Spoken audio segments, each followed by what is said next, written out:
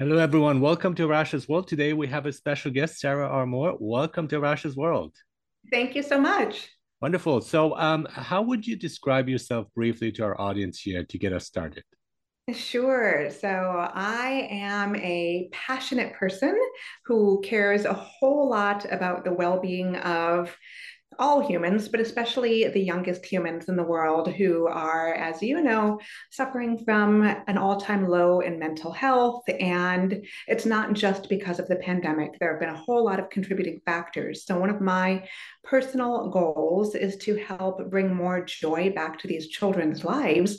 And we as parents have a huge influence on that. So everything I do right now is centered around how we can nurture a peaceful, connection based relationship with our children. So not only can they thrive, but we can also feel pretty good about our own parenting in the meantime. Yeah, that's wonderful. So, your book is Peaceful Discipline, Story Teaching, Brain Science, and Better Behavior. Yeah. And there we go. So, discipline is important, but it's a peaceful type. So, that's one thing. You're talking about the brain as well. And I want to dive into that. I'm very passionate about that. And better behavior, not just by the children, but also the parents. So, let's get started. Exactly. Yes. I'm so glad that you noticed that because you're right. This is not about behavior modification for our children. This is not about how to control children or get them to do things. That's not this book. This is, as I mentioned, going to be 100% connection based so that we mutually want to do well for each other. We always, when we live with somebody else, we want to get along. Adults do, children do. So everything that I have in here is hopefully going to nurture that relationship rather than be about controlling anybody. Yeah, and it's also a communication. It's a sort of communication of understanding where the other person is, where they're coming from, what they're struggling with, and we tend to forget that. And I think, and as a parent myself, we assume they're just like us, but they're not because their brain is developing. The way of thinking is very different. Again, not fault of their own because that's growth, but we see them as mini adults often, and we see like things, we take things way too seriously at times when we see it as disobeying what I'm telling you, or criticizing me, and you can't do that, and we have to be very careful with that. Would you agree? Oh, completely. Yes, we know things that prior generations couldn't have possibly known because they didn't have the brain science to research these things. But we know now that the brain doesn't fully develop until between ages 25 and 30, which is a huge paradigm shift for a lot of us. And you know what? I'm in my 40s and I still make mistakes all the time. My brain is clearly not done developing. So why would I have this double standard thinking a 5-year old or a 7-year old or a 12-year old could possibly do things that their brain literally has not grown enough to allow them to do? It's a huge paradigm shift. There's a lot of like developing pruning going on, and so when they forget things, and this was something that I've learned through these podcasts, people tell me, well, it's not their fault because they're actually really are forgetting and they're not aware of it. It's just part of their development, and that extension to age 25 or even further, which is a lot of students I work with are university students, and I'm thinking, in a way, that's the same boat, that's the same situation. So it's not always a slight, a personal thing that they're forgetting their stuff. It's just part of their natural way of being, basically. Exactly. Yes. And we have to remember there's a beautiful quote by Dr. Ross Green, and it's simply this: kids do well when they can. Mhm. And that's really such a poignant summary because, as I mentioned, children always want to do well for us, just like we don't wake up and say, I think I'm going to ruin my kid's day today. I think I'm going to yell at 3 o'clock. And, that's not what we do as adults. And yet it's this dynamic of the relationship where every single day we have highs and we have lows. And the goal is to make it more of an equilibrium. So it's, the highs maybe aren't quite as high, but the lows also aren't as low. And we keep bringing up our average to the point where it just feels good to be in each other's presence most of the time. That's the end goal. And we want to keep it real. I think that that's very important too, because when we go through life, it's really hard to be authentic often, because when we go to work, I mean, you there are certain things you can't say. You have to kind of project a different kind of persona image. But then at home, I think it's hugely important for you to really be yourself as a parent, and as you say, vulnerable, accepting mistakes. But that also a form of modeling for our kids. They say, okay, I can be real as well. But if we are pretending, then that's what we're teaching them, and they're modeling on us. And then that's not the right message.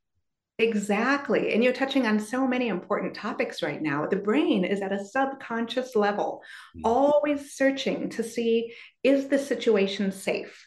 Can I trust everything around me to know that I am not in physical or emotional danger? It's called neuroception or interoception, depending on which perspective you have, but it's nothing we do at a conscious level most of the time. And part of the importance of authenticity, and I actually do talk a lot about that in the book, is kids know when we are being inauthentic. If I say, I'm fine, I'm fine, clearly I'm not. Yeah. Their nervous system and their brain is saying the words don't match the vibe that my parent has. So I don't know what to do with this. So instead, when we model authenticity and nonviolent communication strategies, we make it okay to not be fine sometimes. But the difference is when we are not fine, we express it in ways that do no harm. And I outline a lot of what that looks like, including emotion coaching. But it doesn't really start with, oh, child, I see you're looking angry right now. Many children will not respond well to that for good reason. I wouldn't want another adult to do that to me either. But if I start with, oh, you know what? I had a really tough day at work and I have some residual stress. You might see that coming out in me, but here's what I'm going to do to stay peaceful with you. And then the child's brain says, I thought I picked up on something here and I was right. Now I know how to recognize it. Plus, my adult has modeled for me that it's okay to not be okay. And here's what they're going to do about it to feel more peaceful and still have a loving relationship with me. It's really powerful stuff. And children naturally respect their parents, especially, if we're good parents, and we try to be good parents. I mean, that's like very difficult to do, but it's, a learning process as we are experiencing through this kind of journey. But I think they naturally respect us. So it's that idea, when we think like if we make a mistake, they're going to think less of us. We lose our status as this parent who knows everything. But that's not true. They will want to be, again, as human as we can be, and say, you know what, there's certain things I don't know, and I'm going to work on it. Yeah. Yeah, and that's totally okay. I mentioned in the book that literally when I told my daughter that I was writing a book about parenting, she looked at me ever so innocently and said, is your book about how to make mistakes? Because you're really good at that. And I cracked up. I was like, well, actually, it's not, but thanks, I think, sort of. But I do try to be very real in this book because so many of the parenting books out there, to their credit, they're full of fantastic information.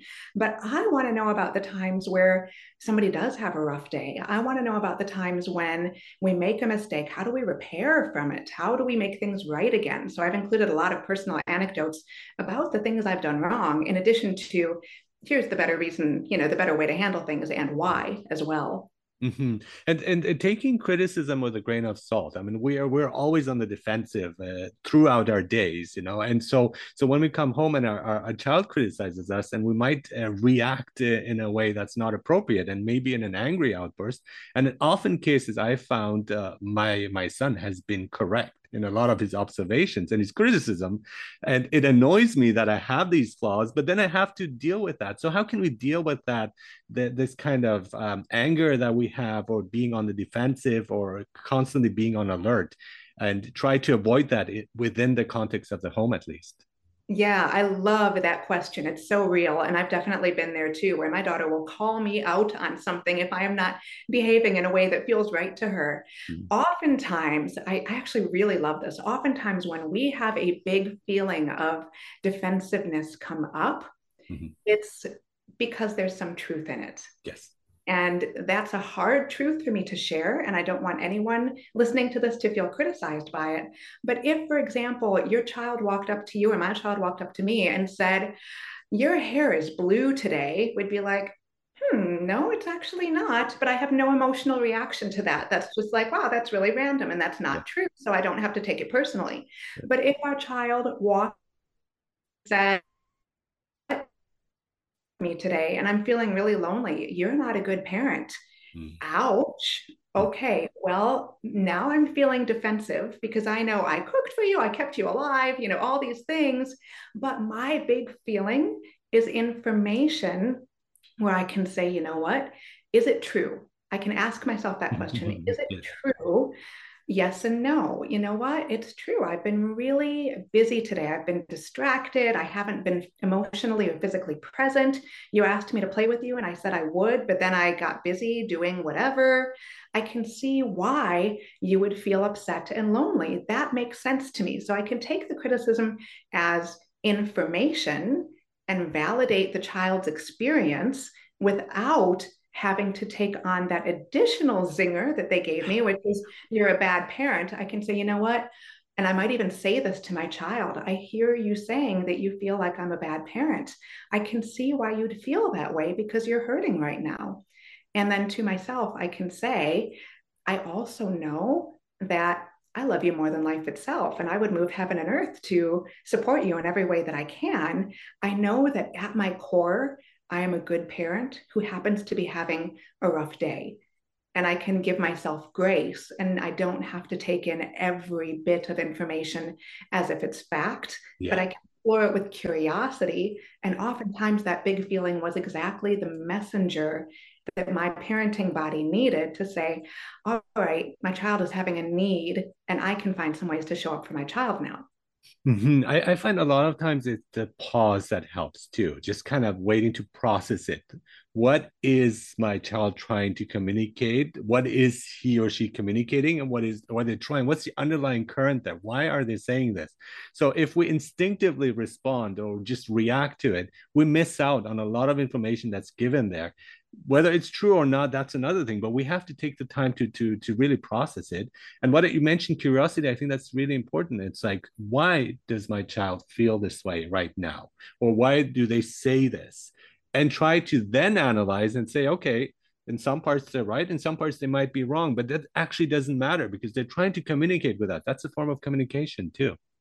Yes, exactly. And that pause is so important because we know from the perspective of brain science that we have approximately 6 seconds between receiving an input and how we react to it to determine whether we are going to react peacefully or not. That Yes. 6 second Yes. pause in between, although it's not very long, it's just long enough to say, "Ooh, you know what? I need to take a breath." Or I need to go in the other room for a second and cool down, but I'm going to come right back.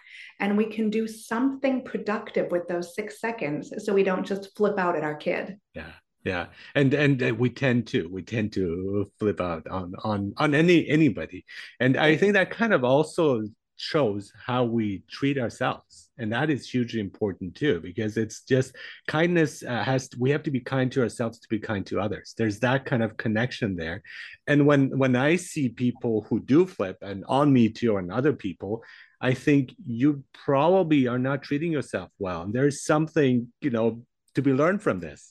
Yes, yes, exactly. And the concept of self-care sounds so cliche. Many of us even shy away from the very idea of it because, you know what? I don't have the ability to get on a plane and go have a girls' weekend with my friends this weekend. That's just not my reality. In fact, even a bubble bath, probably not. I've got dishes to do, right? Yeah. But self-care might look like, you know what? I have a nice warm cup of tea and I'm going to sit here for 30 seconds and just breathe with my cup of tea, and that is a micro moment of something I can do that's nourishing for my body, spirit, and mind. And then I have a little bit more to give to the relationship with my child or anybody else I'm around. And that's not being selfish. I mean, a lot of people are confused with that. I mean, you do care about others, but you have to take care of yourself too to be able to care for others. Exactly. Yeah. And part of it too is really coming back to, yes, to the extent that children's brains are wired really differently from ours because they're growing, they're developing, as you said. Mhm. But we also have some things in common with even the teeniest, tiniest babies. Sometimes when a baby is upset, we say, are they tired? Are they thirsty? Are they hungry? Are they uncomfortable in any way? But then sometime, usually around age 2 or 3, we stop going through that checklist and we just assume, oh, they're malicious, oh, Yeah, they're out to get me, yeah, whatever. they're out to get me. Yeah. As I mentioned, I'm in my 40s, and when I'm tired, hungry, thirsty, uncomfortable in any way, I don't behave optimally. Sometimes I really need to go get a snack, and then my attitude improves. We Mhm. have to keep in mind these fundamental versions of Mhm. self care because they directly contribute to our ability to feel peaceful with anybody, much less ourselves. Yeah, so and you mentioned peaceful, and that combination between peaceful and peaceful discipline, peace and discipline, I think that's very interesting because our idea of discipline is something that's like put onto others, we force them, we punish them, but that's not how discipline works, or it would work much better if we have a different approach, which you are suggesting here. Exactly. Yeah. And that's part of the reason I specifically chose this title, because when I say the word discipline, most people do by default go into what's the punishment? How are we going to make this person feel bad? But I want to very actively draw attention to discipline means to teach. And how can I peacefully teach my child? And I've got all sorts of ways outlined in the book, but coming back to that core question of when my child is acting out or when I'm acting out, no matter who it is, I feel that, okay, this is an opportunity for my child to learn something, but do I want to teach them in a way that is going to help the connection in our relationship? Or do I want to make them feel worse for their behavior? Mhm. If I am coming back to that latter option, it is not peaceful discipline. It's not peaceful at all. But when I come back to how can I teach in a way that will help them learn in a way where it is actually more likely to stick in their brain because they feel emotionally safe, they feel emotionally connected, and they have an anchor. And I talk about anchors a bit in the book, and particularly through stories. When they have that anchor that feels peaceful to them, that's actually the optimal setting for their learning to take place. Yeah, I've always felt like discipline might work for the moment when you're around because they're scared of you and it's built on fear. But then when you're not around, when they're with their friends or when they move out, they're gonna engage in those behaviors. So you didn't teach them anything. It's just kind of like, while I'm around, don't do it, but then you do all the bad stuff when I'm not around. But instead of incorporating that into them and showing them why we're doing this and with a gentle approach. And you have your certified gentle parenting master trainer, which I really like. And we can talk about what that entails. But yeah, what would you say to that? Sure. Yeah. Well, I actually have a section in the book about different punishments and why they don't work long term. To your point, many of them do seem to work short term Yeah. because they drive behavioral change. But be it punitive timeouts, corporal punishment, all of the many quote unquote traditional parenting methods that some people say work, I actually have the science and the research to say, here's why it looks like it works, but how it actually backfires in the long run. Because let's take, for example, lying. I have a section on lying in the book. When a child lies, there is some research that says when the child is punished for lying, it's not that they stop lying, they just actually become better liars. Yeah. Yeah. When the child lies and the adult finds out and the adult approaches them with a peaceful approach, hey, I have a different understanding of the situation. Let's talk through it. That child doesn't feel ashamed of the lie, and instead they feel more emotionally safe to come clean on whatever happened and to be more honest with their parents on an ongoing basis in the future. So I've got all that research in there, but it's super interesting to see how punishments backfire Mhm. and what we need to do instead. And Yes. as far as being a master trainer in gentle parenting and conscious parenting, I currently train people all over the world on how to have these connection based relationships with their children based on a combination of everything from neuroscience, attachment theory. Part of my background is improv comedy, and we absolutely need to be able to laugh as parents. And all of my other corporate training that I bring into my teaching, as well as the book itself, it really just looks at the whole human, adult and child, as opposed to just these little snippets of behavior. I love improv, and that's something I've tried out myself years ago, and that stuck with me. And it helps with teaching because it kind of builds that kind of confidence of like I can deal with any situation, and there's no script. And so I think that is hugely important for everything you're saying. That we can't give you the manual of how to be a good parent. We can give you some of the tools, but then you have to improvise. You have to adjust it. You have to fit it to that moment. And just the idea of also lies and honesty.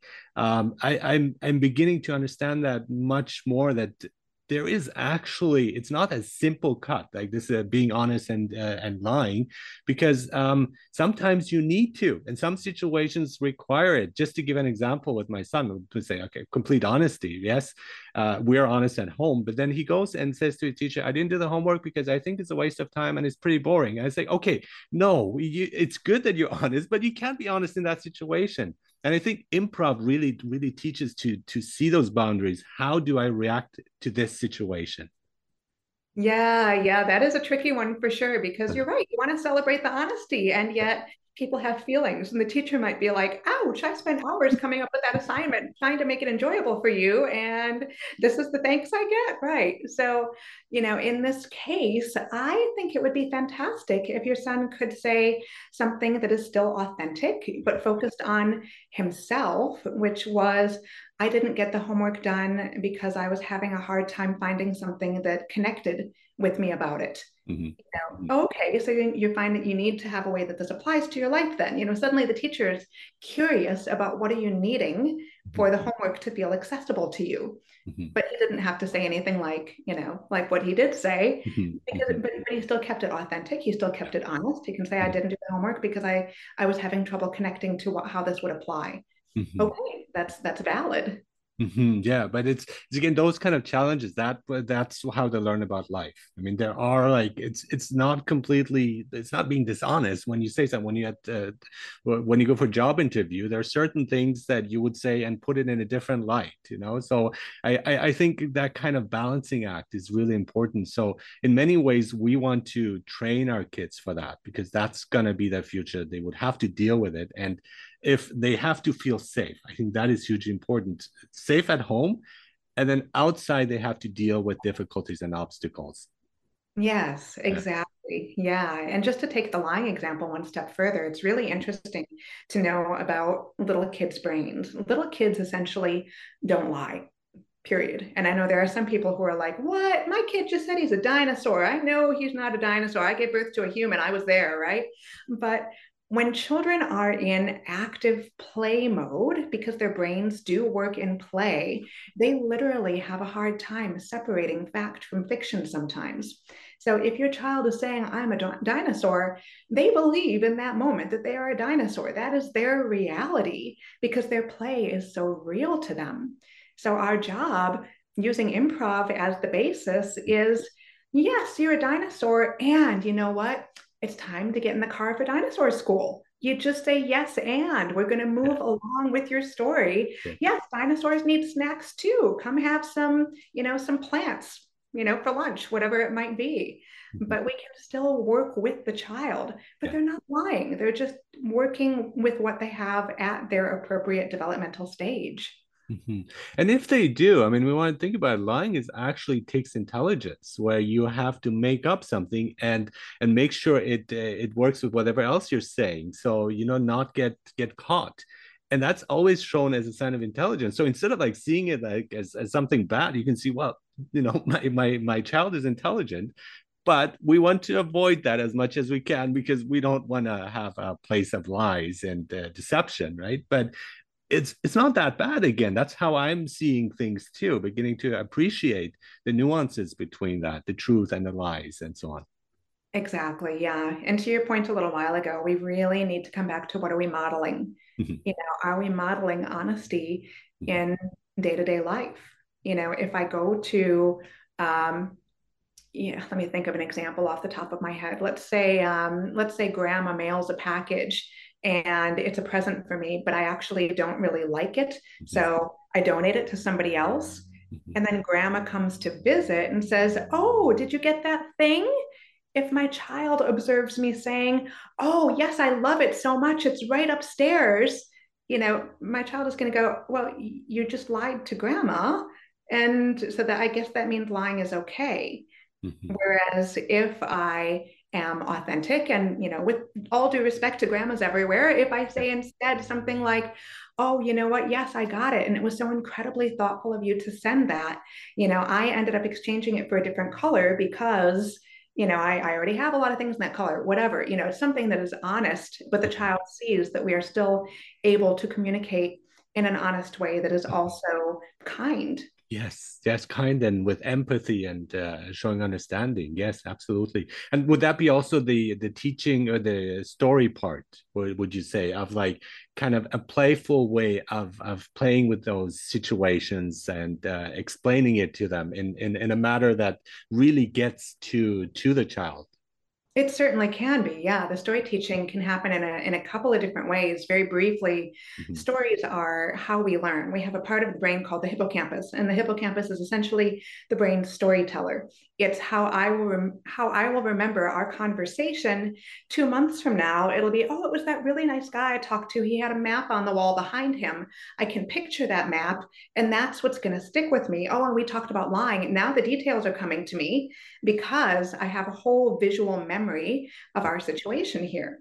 Whereas if somebody 2 months from now said, "Oh, tell me about that podcast that you did on November, whatever," I don't remember what I did that day. It's not going to hold the same meaning to me. So our brain is always working to have an anchor or to ascribe meaning to the different events that have transpired in our lives.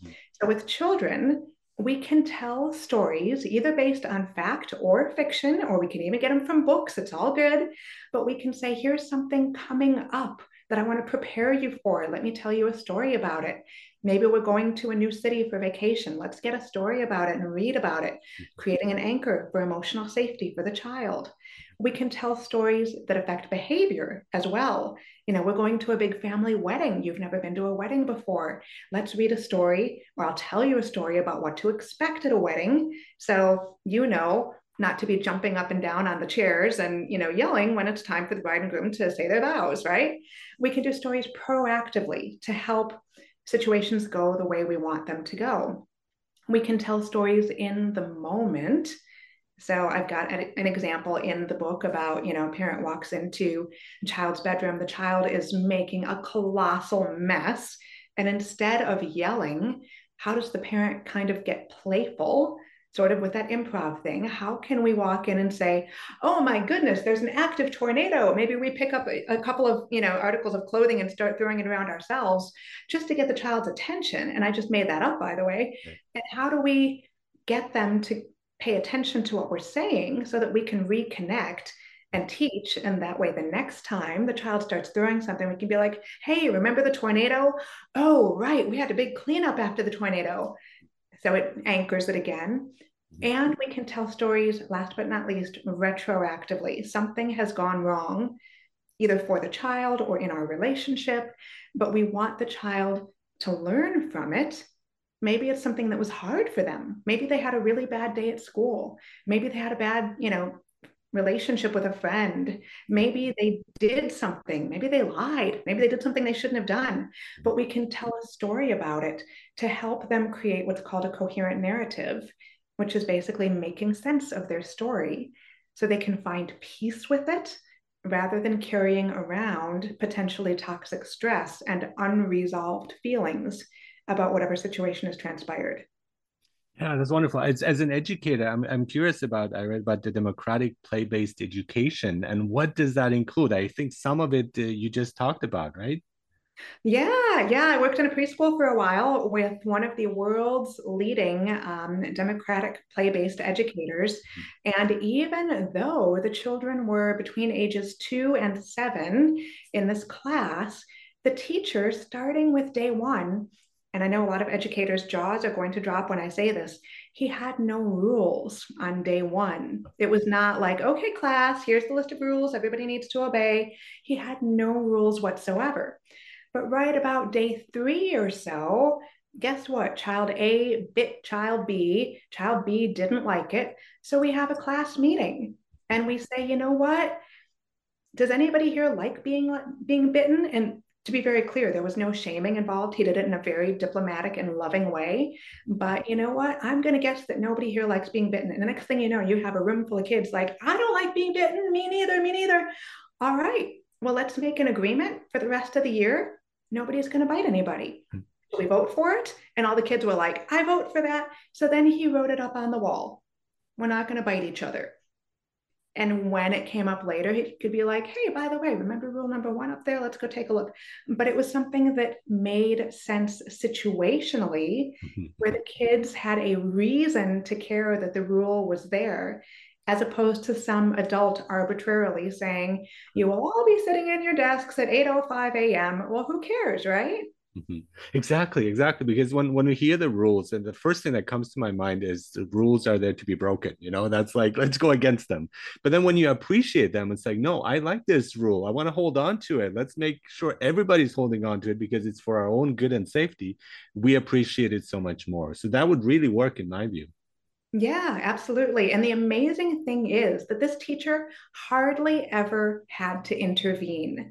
It was amazing how often out on the playground, when child A went to bite somebody else, children C, D, and E would come over and be like, hey, hold on, remember we agreed we're not going to bite? And the kid would be like, oh yeah, that's right, thanks. Like it was no big deal. It was fascinating. That's wonderful. I want to switch topics here, and I want to talk about your kitten. Is your kitten's name Noodles Macaroni PhD? Is that true? Yes, that is the name of my kitten. Okay, how did you come up with that name? That's wonderful. Oh, good question. We're just a goofy family. Okay. Yeah. Yeah, no particular reason. We were just brainstorming names before we got her. And, I think we started just talking about objects around the house. And you know what? Lampshade, not the best name, whatever. And we were probably having noodles that night. And over the next couple of nights, we agreed noodles, macaroni. But I was like, you know what? Let's get a wise kitten who has some good life experience. Let's give her a PhD. What a great way to start out in life, right? Yeah, that's wonderful. That's really good. Yeah. So it shows that playfulness, and that's really important. If you want to have joy, you have to take time to have fun and not take things way too seriously. The moments of being serious, but most of the time, if you can, I think being playful and just playing with your kids, not just being the strict parent, but like engaging in play with them. I think Yeah, that's for important. sure. And what's really unfortunate is that so many adults actually have trouble accessing play. Many of us, when we were children, were told that play was frivolous, play was a waste of time, play was, what you could do after you did all of the responsible things. So many of us, being responsible adults, have trouble accessing that playful part of ourselves, even with our own children. So, number one, I want to normalize that. And number two, I want to encourage people to start small. If this is not instantly and naturally comfortable to you, watch the clock. See if you can play with your child for 5 minutes. Give yourself a goal just to start building your own comfort level with it. And over time, you will be amazed that you can indeed learn to feel joyful and playful, not only with your children, but just for yourself too. And life is so much better that way. Yeah, and in our household, I'm the playful one. I'm the inner child, and my son is the adult. So it's like we reverse things, and it's perfectly fine. I have no issues with that. But you do have it's Dandelion Seeds Positive Parenting. So you have a network and a website. Let's talk about that. Sure, sure. Mhm. Yeah, I started that when my daughter was quite little. So I have all sorts of blog posts to support peaceful parenting. I have more than 40 mini courses that people can take. And I want to forewarn everybody, I am super real half the time.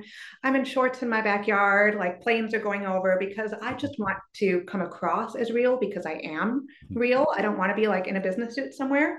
But I've got all sorts of resources available to help parents and caregivers have a more connection based and joyful relationship with their children. And Dandelion, why did you choose Dandelion? for you? I love this question. Hardly anybody ever asks it. It Uh-huh. is a couple of different reasons. Number one, at the time that I actually chose the business name, dandelions were my daughter's favorite quote unquote flower. Mhm. So that was part of it. Another part of it is children who are highly sensitive are sometimes called orchid children, just like the orchid plants need some extra care in order for them to flourish. Those are the orchid children. Dandelions, of course, will grow anywhere and be fine no matter what. We can like kill them and they come back 2 days later, right? So Mhm. dandelions are dandelion children, although I shouldn't have said kill them. Forget I said that. Dandelions thrive in every situation. And some children are like that.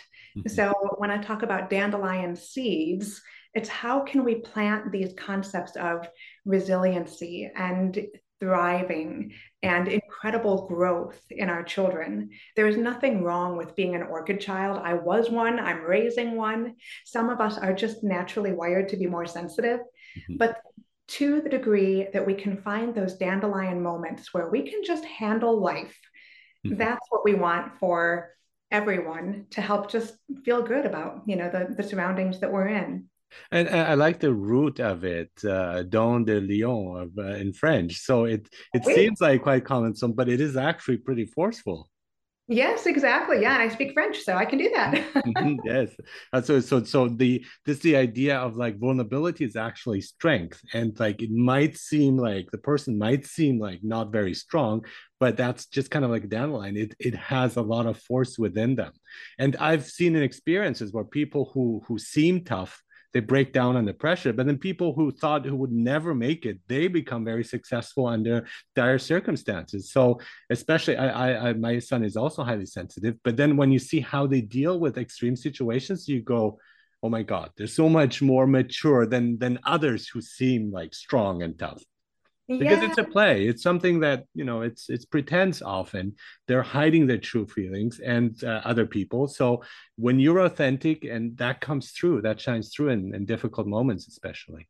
it really does. And oftentimes these children become the change makers in the world. They're the ones who don't stand for injustice of any kind. They're the ones who say, we need to do something about this. And they care so deeply that they become passionate and they do such good things in their relationships and with the world at large. These sensitive kids of ours are just an incredible gift. Yeah, I find them true leaders because they have the empathy that many leaders are lacking, especially when you look around nowadays. And being a leader is not being forceful. It's again that parent, like a strict parent. Yes, it has certain benefits, but it's not really helping the other person. And it might have, again, short-term benefits, but long-term, you want to look at a peaceful method, empathy, understanding. So which you all are promoting here, which is wonderful.